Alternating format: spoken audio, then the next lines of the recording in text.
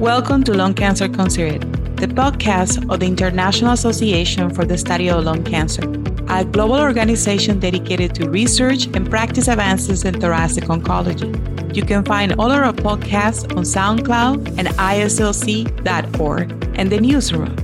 I'm your host, Dr. Narjust Florez. Hello, this is Dr. Narjust Florez. I'm the Associate Director of the Cancer Care Equity Program and a medical oncologist at the Dana-Farber Cancer Institute, and also an assistant professor of medicine at Harvard Medical School. In this episode, we're going to discuss EGFR non-small cell lung cancer and transformation to small cell lung cancer, a new finding since the introduction of targeted therapy and how experts treat this new subset of patients. I have with me two pioneers in the field. We have Dr. Zofia Piotrowska, an assistant professor of medicine at Harvard Medical School, a clinical researcher and lung cancer medical oncologist at the Massachusetts General Hospital. Dr. Piotrowska has a particular interest in understanding and overcoming resistance to targeted therapies in lung cancer, particularly among patients with EGFR-mutant non-small cell lung cancer. Welcome, Dr. Piotrowska. Thanks so much for having me. I'm excited to discuss this important topic. Our second guest is Dr. Shigeki Umemura from the Department of Thoracic Oncology at the National Cancer Hospital, East Chiba, Japan. His interests include targeted therapy in lung cancer, including genomic profiling of small cell lung cancer, evaluation of tumor microenvironment, and association with response to therapy and resistant mechanisms for disease progression. Welcome, Dr. Umemura.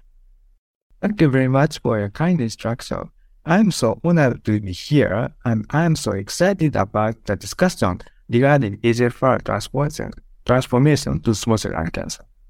Thank you to the two of you for your time and your willingness to talk about this very important subject. We are delighted to have you here today. Let's start with the basics. When we say EGFR lung cancer transformation to small cell lung cancer, what does that mean? And are we hematologists now? Zofia, you can let us know about the basics of this phenomenon. This is a really interesting phenomenon, Narjust, and it's one that we've known about for quite a few years now.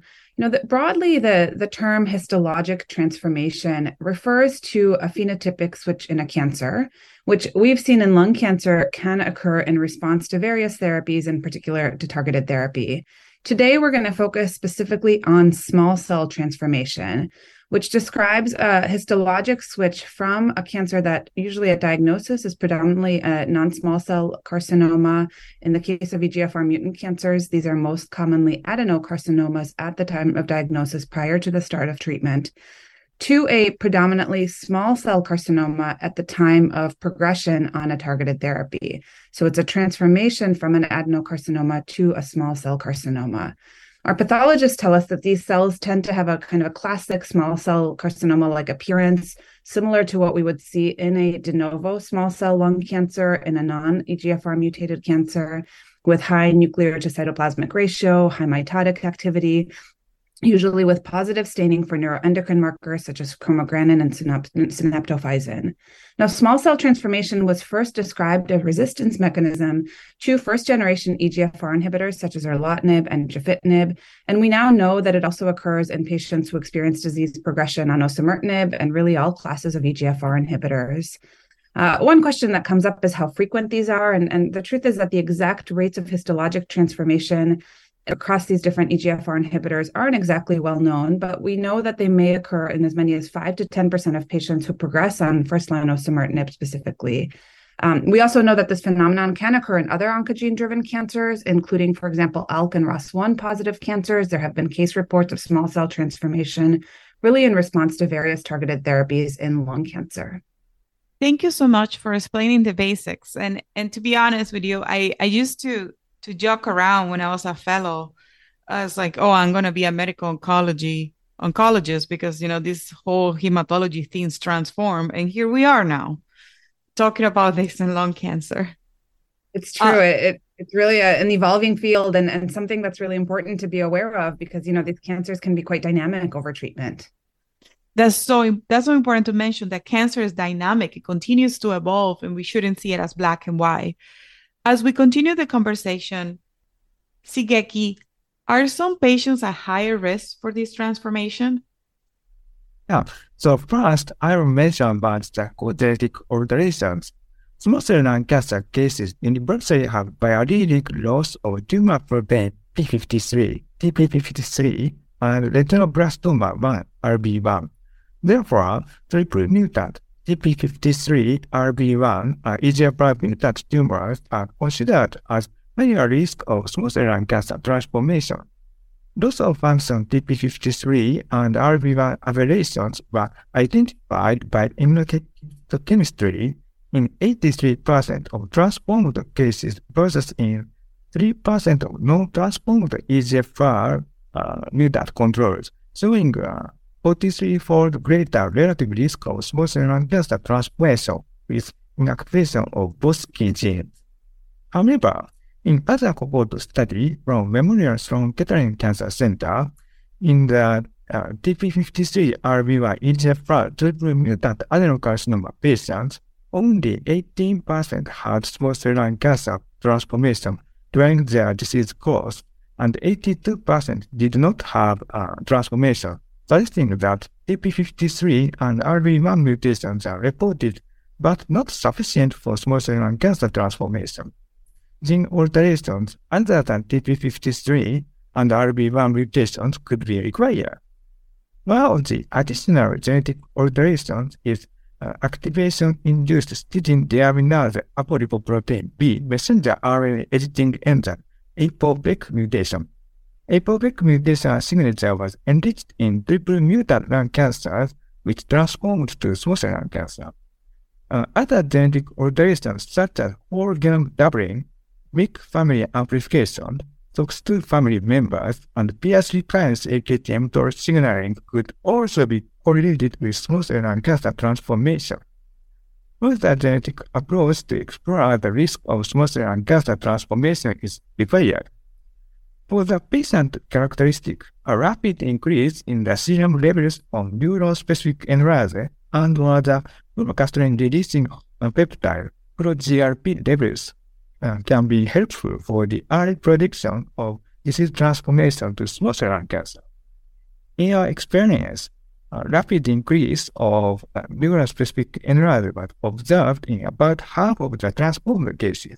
However, there are also some cases not accompanied by the increase of these tumor markers. Thank you. And I'm going to ask something related to this a little bit outside of the script. When you see these patients that already have co-mutations at presentation that are associated with higher risk, do you treat them differently? I think for that double mutant for the TP53 and RB1, I think the treatment should be similar with small cell lung cancer.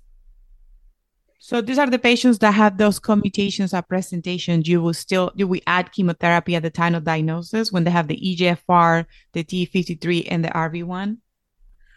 For the adenocarcinoma case, not containing small cell lung cancer, I will use first EGFR TKI, and then after we confirmed small cell lung cancer for that case, we will switch to the platinum-based chemotherapy. So that only TP53 and RB1, I think we don't use EGFR time. I will not use platinum-based chemotherapy. Okay. So, they're treated with the TKI, and then when the transformation will be chemotherapy. You can introspect, Zofia, if you want to add something.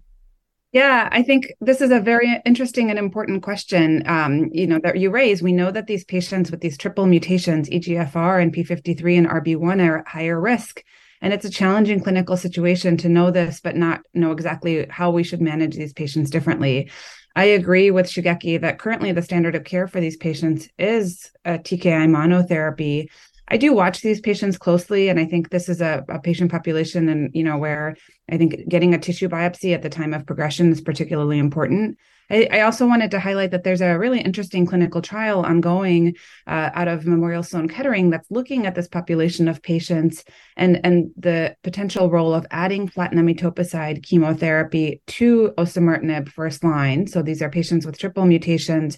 They start osimertinib, and then 4 cycles of platinum etoposide chemotherapy are added kind of at the point of response to osimertinib in the hopes of eradicating a potential clone that may eventually lead to small cell transformation before that transformation may arise. So I think this is a really innovative study design, and it may impact our treatment options in the future.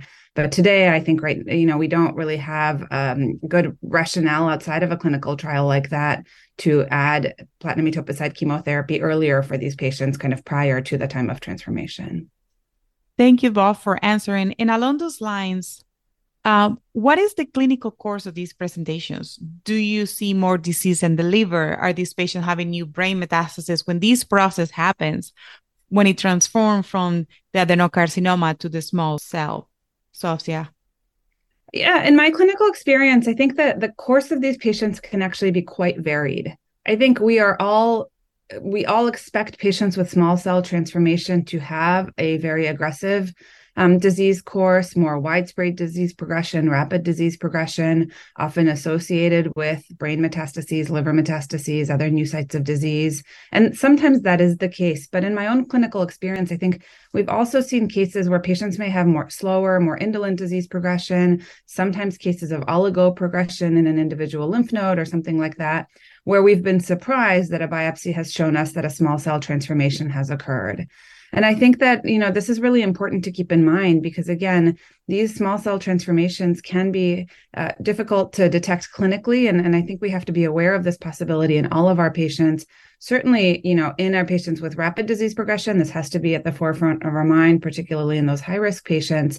But really across the board, sometimes we can be surprised to find a histologic transformation. I think, some of these patients can have CNS or liver metastases. Not all of them do. But one thing clinically that's important to keep in mind is that given the prevalence of brain metastases in both non-small cell and small cell cancers, I think it's important to include a brain MRI as part of your workup in a patient who is found to have a small cell transformation. So if you get that biopsy and it shows a small cell transformation and the patient has not had a recent brain MRI, I think it's important to do that to exclude the possibility of CNS involvement.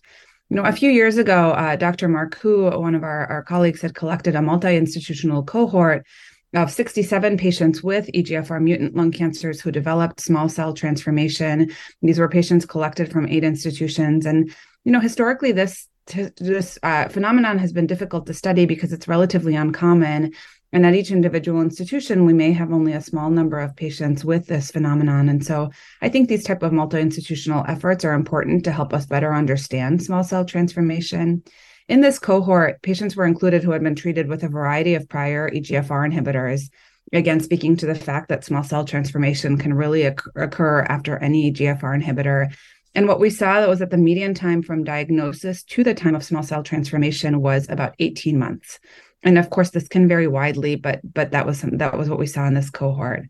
I think the final point that I wanted to make from a clinical perspective is the key one that small cell transformation is something that we cannot detect if we use a liquid biopsy to evaluate resistance to EGFR inhibitors.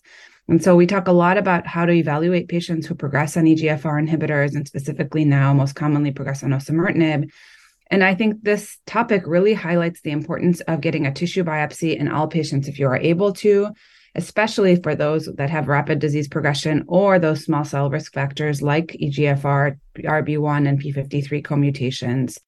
And really remembering and keeping in mind that a liquid biopsy will not detect this. So even if on a liquid biopsy you identify those RB1 and P53 co-mutations, that liquid biopsy or the circulating tumor DNA currently cannot tell you whether a transformation has occurred. Thank you. And I think this is very important, and is the power of tissue testing. I think liquid biopsy has revolutionized how we treat lung cancer, but like Fred, we said, tissue is the issue. And along those lines, Shigeki, what is the role of genomics for these patients? So you have a patient that had the transformation to small cell lung cancer. What is the role? We know that it's important to rebiopsy tissue, but how important is to proceed with genomic profiling in these cases? So, in my opinion, a rebiopsy is critical when we suspect that the patient has disease transformation to small cell lung cancer. First of all, a pathological diagnosis is essential for the transformed small cell lung cancer. In addition, the biopsy is beneficial not only for the pathological diagnosis, but also for genetic analysis to identify other off-target resistance mechanisms. Identifying a resistance mechanism by rebiopsy is crucial because the therapeutic strategy is different depending on the resistance mechanism. For the cases of EGFR transformation to small cell lung cancer, platinum-based chemotherapy such as platinum plus etoposide is effective. On the other hand, if the resistance mechanism is targetable oncogenic driver alterations such as MET amplification, we can apply targeted therapies such as MET inhibitors for this case. Therefore, the biopsy is crucial for making a direction of therapeutic strategy. And the novel approach, I think, also detecting TP53 and RB1 and finding the risk. It's very important. So the biopsy is crucially for the diagnosis. And just to add to that, I think it's also important, like, to understand more. As Zofia just said, we have very limited cases, and I think the role of profiling is not only to affect that patient, but also, for us to get to understand this phenomenon better and do better. So as we move to this case scenario in which we have a patient with EGFR-mutant non-small cell lung cancer that has transformed to a small cell lung cancer because the disease trajectory changed all of a sudden, and then we did a biopsy that confirmed that. So, Zofia, what is your preferred first-line therapy for these patients after the transformation has occurred? So first of all, just to say and reiterate, I agree with Shigeki that tissue biopsies are very important in these patients. And really, I think this scenario is the reason why I think tissue biopsies are important for patients, whether they're at an academic institution and you're considering clinical trials after osimertinib, or in a community setting where clinical trials might not be available. Because if the patient has a histologic transformation to a small cell carcinoma, I think that we have good data to suggest that treating them with a platinum etoposide chemotherapy regimen, similar to how we would approach a patient with a de novo small cell lung cancer, is the best way to target these small cell transformed clones. Again, that we have limited prospective data specifically in patients with EGFR mutant transformed small cell lung cancer. A lot of our treatment paradigms really here are extrapolated from patients with de novo small cell lung cancer. And we have to acknowledge that extrapolation may be somewhat limited because these patients often have quite different backgrounds and different smoking histories and different kind of genomic backgrounds to their cancers than patients with the more common de novo small cell lung cancer. But what we've seen is that similar to de novo small cell lung cancer patients with transformed EGFR mutant small cell lung cancer tend to do fairly well with platinum etoposide chemotherapy. In that retrospective series that I mentioned earlier, we looked at clinical outcomes retrospectively for patients with platinum etoposide chemotherapy, and the response rate was 54%. So similar to what we'd expect in a de novo small cell lung cancer, though I think soberingly, the median progression-free survival, again, retrospectively in this cohort, was only about 3.4 months. So these patients do tend to respond, although the responses are often not very long-lived. And I'll also highlight that in that retrospective experience, we also looked at responses to other types of chemotherapy. And we did see that taxane-based therapy, particularly with paclitaxel or albumin-bound paclitaxel, seemed to be a somewhat effective later line treatment strategy for these patients with a clinical response rate of about 50%.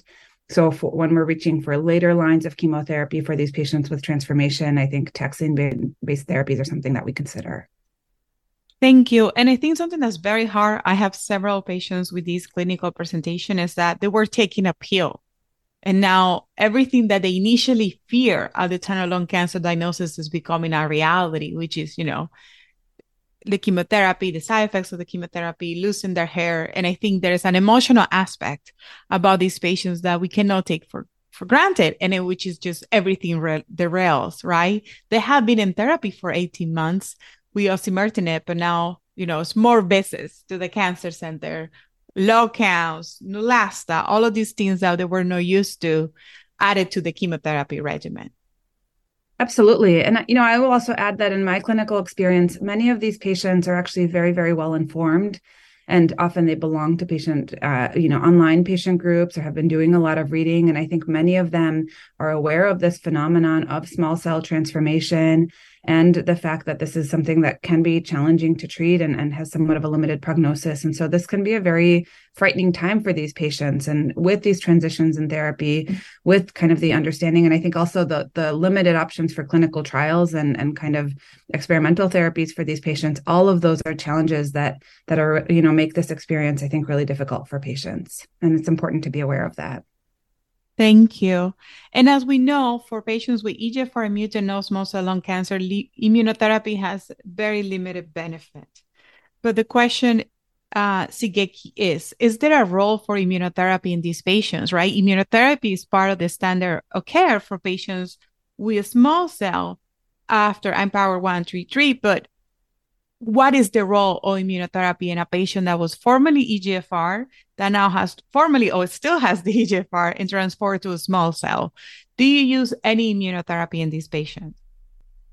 So the immunotherapy, previous studies have shown the limited efficacy of immune checkpoint inhibitors for patients who developed heterozygous transformation to small cell lung cancer.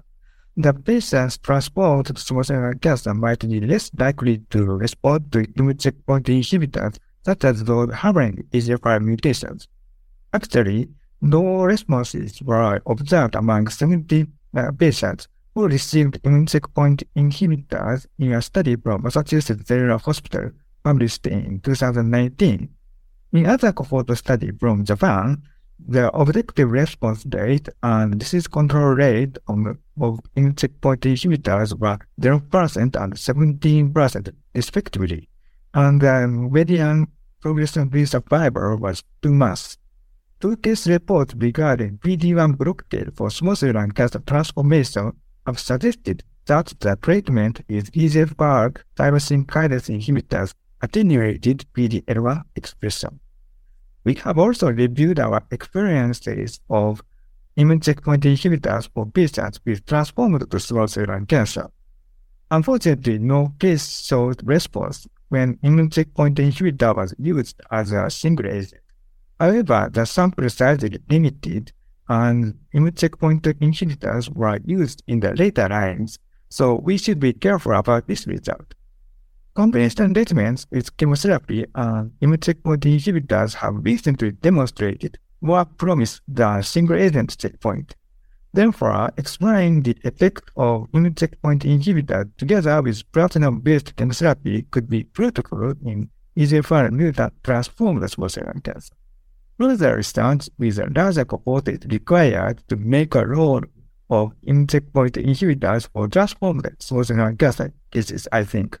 Combining immunotherapy with other treatments, such as chemotherapy, might develop the directions for the future therapeutic approaches for this disease. Thank you so much for explaining that. And associated question to that is to do or to not keep the EGFR inhibitor. So, Zofia, what are some of the challenges and what do you do in your practice? Do you keep the EGFR inhibitor because, we're worried about hyperprogression when the other part of the disease may be, the inhibition that the TKI is providing may be removed. So what is your usual practice to keep or to not to keep the EGFR inhibitor? It's a great question, and one I think that we all, struggle with and wish we had more prospective data, which again, once again, I think is limited in this current situation. I think your point is well taken that often, even in the case of small cell transformation, there may still be heterogeneity to these cancers at the time of the development of resistance. And we've seen in past series that even patients who have small cell transformation on one biopsy, if you rebiopsy their disease later on during the disease course, you can see reemergence of adenocarcinoma clones. And I think we presume that in these patients who have small cell transformation, there may still be some non-small cell lung cancer clones that are there and that may still be responding to osimertinib or may have some benefit from osimertinib. And so I think there certainly is an appeal to continuing on the EGFR inhibitor. Now, in my own practice, I think, whether or not to continue it with chemotherapy depends on a few factors.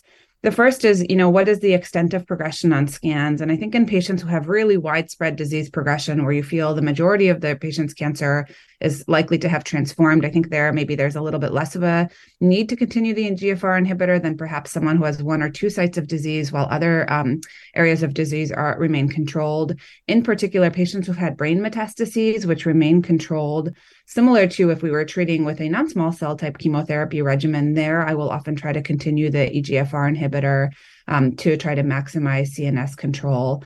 In my clinical experience, I think often we do try to continue the TKI when we start platinum etoposide chemotherapy. And this is generally fairly well tolerated, although I will say that we have seen more myelosuppression and low blood counts with the combination of chemotherapy with osimertinib than we do with platinum etoposide alone, which of course can cause myelosuppression and neutropenia even on its own. And so I would say I'm cautious about using the TKI platinum etoposide combination in older patients or more frail patients, and particularly in those patients, if I'm continuing the TKI, I will monitor the counts closely and sometimes even consider adding prophylactic growth factor support for those patients. I think if we do hold the TKI during platinum etoposide chemotherapy, one thing that I will often consider in those patients is when we complete the 4 cycles of platinum etoposide, and if we're not using immunotherapy, which I agree with Shigeki is really not my standard practice for transformed small cell lung cancer, after the platinum etoposide chemotherapy is complete, I will consider adding back the osimertinib as maintenance therapy. So after they've completed that platinum etoposide, going back on the osimertinib, again, in the hopes that there may be some heterogeneity of the cancer, the chemotherapy may have addressed the small cell transformed population of cells, and that the osimertinib may still provide some control for any adenocarcinoma or non-small cell lung cancer clones that may be remaining. Thank you so much. And I think that's a very good point. The patients are very different. So every circumstance is very different. We all agree that there is limited to none role for immunotherapy, but the TKI, I think it would depend on the patient, how the disease is behaving. And I really like that idea of resuming the TKI after the carboetoposide has been completed. And, one obstacle, and I want to hear from you, is insurance when it comes to trying to keep the EGFR inhibitor. What has been your experience with that? So I think for the most part, we haven't had trouble with insurance approval for these. I think we're somewhat lucky in the fact that often the oral therapies go through a different insurance approval process than the infusional therapies.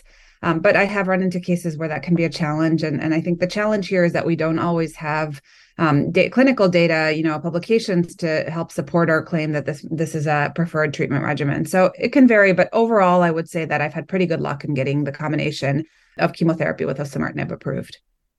Thank you. Shigeki, do we have any clinical trials designed particularly for this situation? I know Zofia mentioned some. Is there any new combinations that are very exciting down the pipeline? Yeah, so I'd like to introduce 3 clinical trials. First is the promising trial from yeah. So now I would like to present a study of niraparib in combination with osimertinib in EGFR mutated advanced lung cancer. Niraparib is a potent PARP inhibitor which blocks DNA damage from being repaired or may prevent damage from occurring in the first place. PARP inhibitors such as olaparib and niraparib showed promising efficacy for relapsed small cell lung cancer with the combination of temozolomide. This trial targets patients after progression of osimertinib, and primary objective is maximal tolerated dose of niraparib. I think this trial is very promising. And the next, I'd like to mention about the oral kinase inhibitor LY3295668 in combination with osimertinib for the treatment of advanced or metastatic EGFR-mutant non-squamous non-small cell lung cancer. This RB1 loss leads to the dependence of oral kinase A. Oral kinase inhibitors could target RB1 deficient small cell lung cancer cells. So, oral A selective kinase inhibitor LY3295668 is a highly specific oral kinase A inhibitor which could be expected to inhibit the proliferation of small cell lung cancer cells potently. This trial targets patients after progression on third-line, third-generation EGFR TKI treatment, and the primary objective is to determine dose-limiting toxicity and recommended phase 2 dose. Finally, I will introduce a study of osimertinib in combination with varistatin or sapanisertib for the treatment of osimertinib-resistant EGFR-mutant stage 3B or 4 non-small cell lung cancer. Varistatin is also a selective oral kinase inhibitor, and single-agent activity was demonstrated in a phase 2 study of patients with solid tumors, including small cell lung cancer. Sapanisertib is a highly selective ATP competitive mTOR kinase inhibitor that suppresses both mTOR1 and mTOR2. PI3 kinase AKT mTOR signaling has a crucial function in lineage plasticity and neuroendocrine transformation. Therefore, this signaling pathway inhibition might expected to be targetable for small cell lung cancer transformation. This trial targets patients after progression of osimertinib, and primary objective is to determine the safety and the recommended phase 2 dose. I think there's so much insighty data coming, and I think one step to that is because we have an increased awareness, about this clinical presentation and phenomenon. Zofia, is this associated to the irreversible inhibitors for osimertinib, or the fact that patients are remaining on the TKI for a longer period of time? It's a great question, and I agree with you. I think in a very positive way, there has been an increased awareness of this phenomenon. I think both on the part of the clinical community and as well in the part of the patient community as well. I think, the real question is this phenomenon more common with the more potent EGFR inhibitors such as osimertinib? And I think we really truly don't know right now. The data for resistance mechanisms, for kind of the frequency of various resistance mechanisms among patients who have been treated with osimertinib, particularly with osimertinib in the first-line setting as their current standard of care, are actually fairly limited. Many of the larger series of osimertinib resistance that have been published to date, including the largest cohort really to date, which came from the Orchard trial, and some data that we recently published or presented from the prospective ELIOS trial, which was a molecular profiling study looking at osimertinib resistance. Unfortunately, neither of these series actually captured the rates of histologic transformations. And that's something that we're trying to look at in these case series, because I think we need data from these larger data sets. But really right now, many studies are relying on liquid biopsies to look at osimertinib resistance. And of course, again, these don't capture small cell transformation. So right now we can say that the prevalence of this transformation seems to be in the range of about 5 to 10%, but I don't think we can say with any confidence that this is more common now than it used to be. I think that's really more of an issue of the fact that people are recognizing this more, and patients are asking us about treatment options and clinical trials. And as you mentioned, I think really fortunately we are seeing patients live a longer period of time, and therefore they do have more time to develop this transformation over different therapies. I think overall, we as a community of oncologists and as a patient community are more aware of this. And again, I think this is this is on our radar more than it used to be. And I hope this will translate to more prospective studies and clinical trials for these patients. And in the future, a better understanding of the exact prevalence of this specifically in patients treated with first-line osimertinib and, kind of our evolving current standards of care. Thank you so much. And we are sadly running out of time. But to the two of you, is there anything you would like to add or share to our listeners about this unique phenomenon? I will start with Shigeki, and then I will move to you, Zofia. So I'm really interested in the effect of the new promising agent for small cell lung cancer, such as AMT757, the DLL3 targeting bispecific engager BiTE or novel antibody drug conjugates DS7300 for the cases of transformation to small cell lung cancer. Since there are few therapeutic options after platinum plus etoposide for the transformed cases, if these agents are effective, it will especially benefit for the transformed case. So I think that novel promising drug for small cell lung cancer, if it will apply to the transformed case, I'm more interested. Thank you, Zofia. I agree with Shigeki. I think there's a lot of exciting therapeutic targets coming down the pipeline for de novo small cell lung cancer. And even more broadly, I'm excited to see how the advances that we made in our understanding of the biology of de novo small cell lung cancer and these novel therapies that are being developed may be applied for patients with transformed EGFR mutant small cell lung cancer. There's been so much exciting work done to define unique transcription vector subtypes of de novo small cell lung cancer. And I'm really excited to learn more about how these types of classification systems can be applied to EGFR mutant transformed small cell lung cancer, and how in the future that may help inform treatment decisions for these patients. Thank you. And just a reminder to our listeners, this year's hot topic for the ISLC is small cell lung cancer. This has been a wonderful conversation, but sadly, we have run out of time for this episode. I would like to thank our guests for their time and endless advocacy efforts. Thank you, Dr. Piotrowska and Dr. Umemura, for your time. Thank you very much for having us. I really enjoyed the conversation. Thank you for providing me a chance to discuss such an exciting topic. I appreciate your kind invitation. Thank you very much.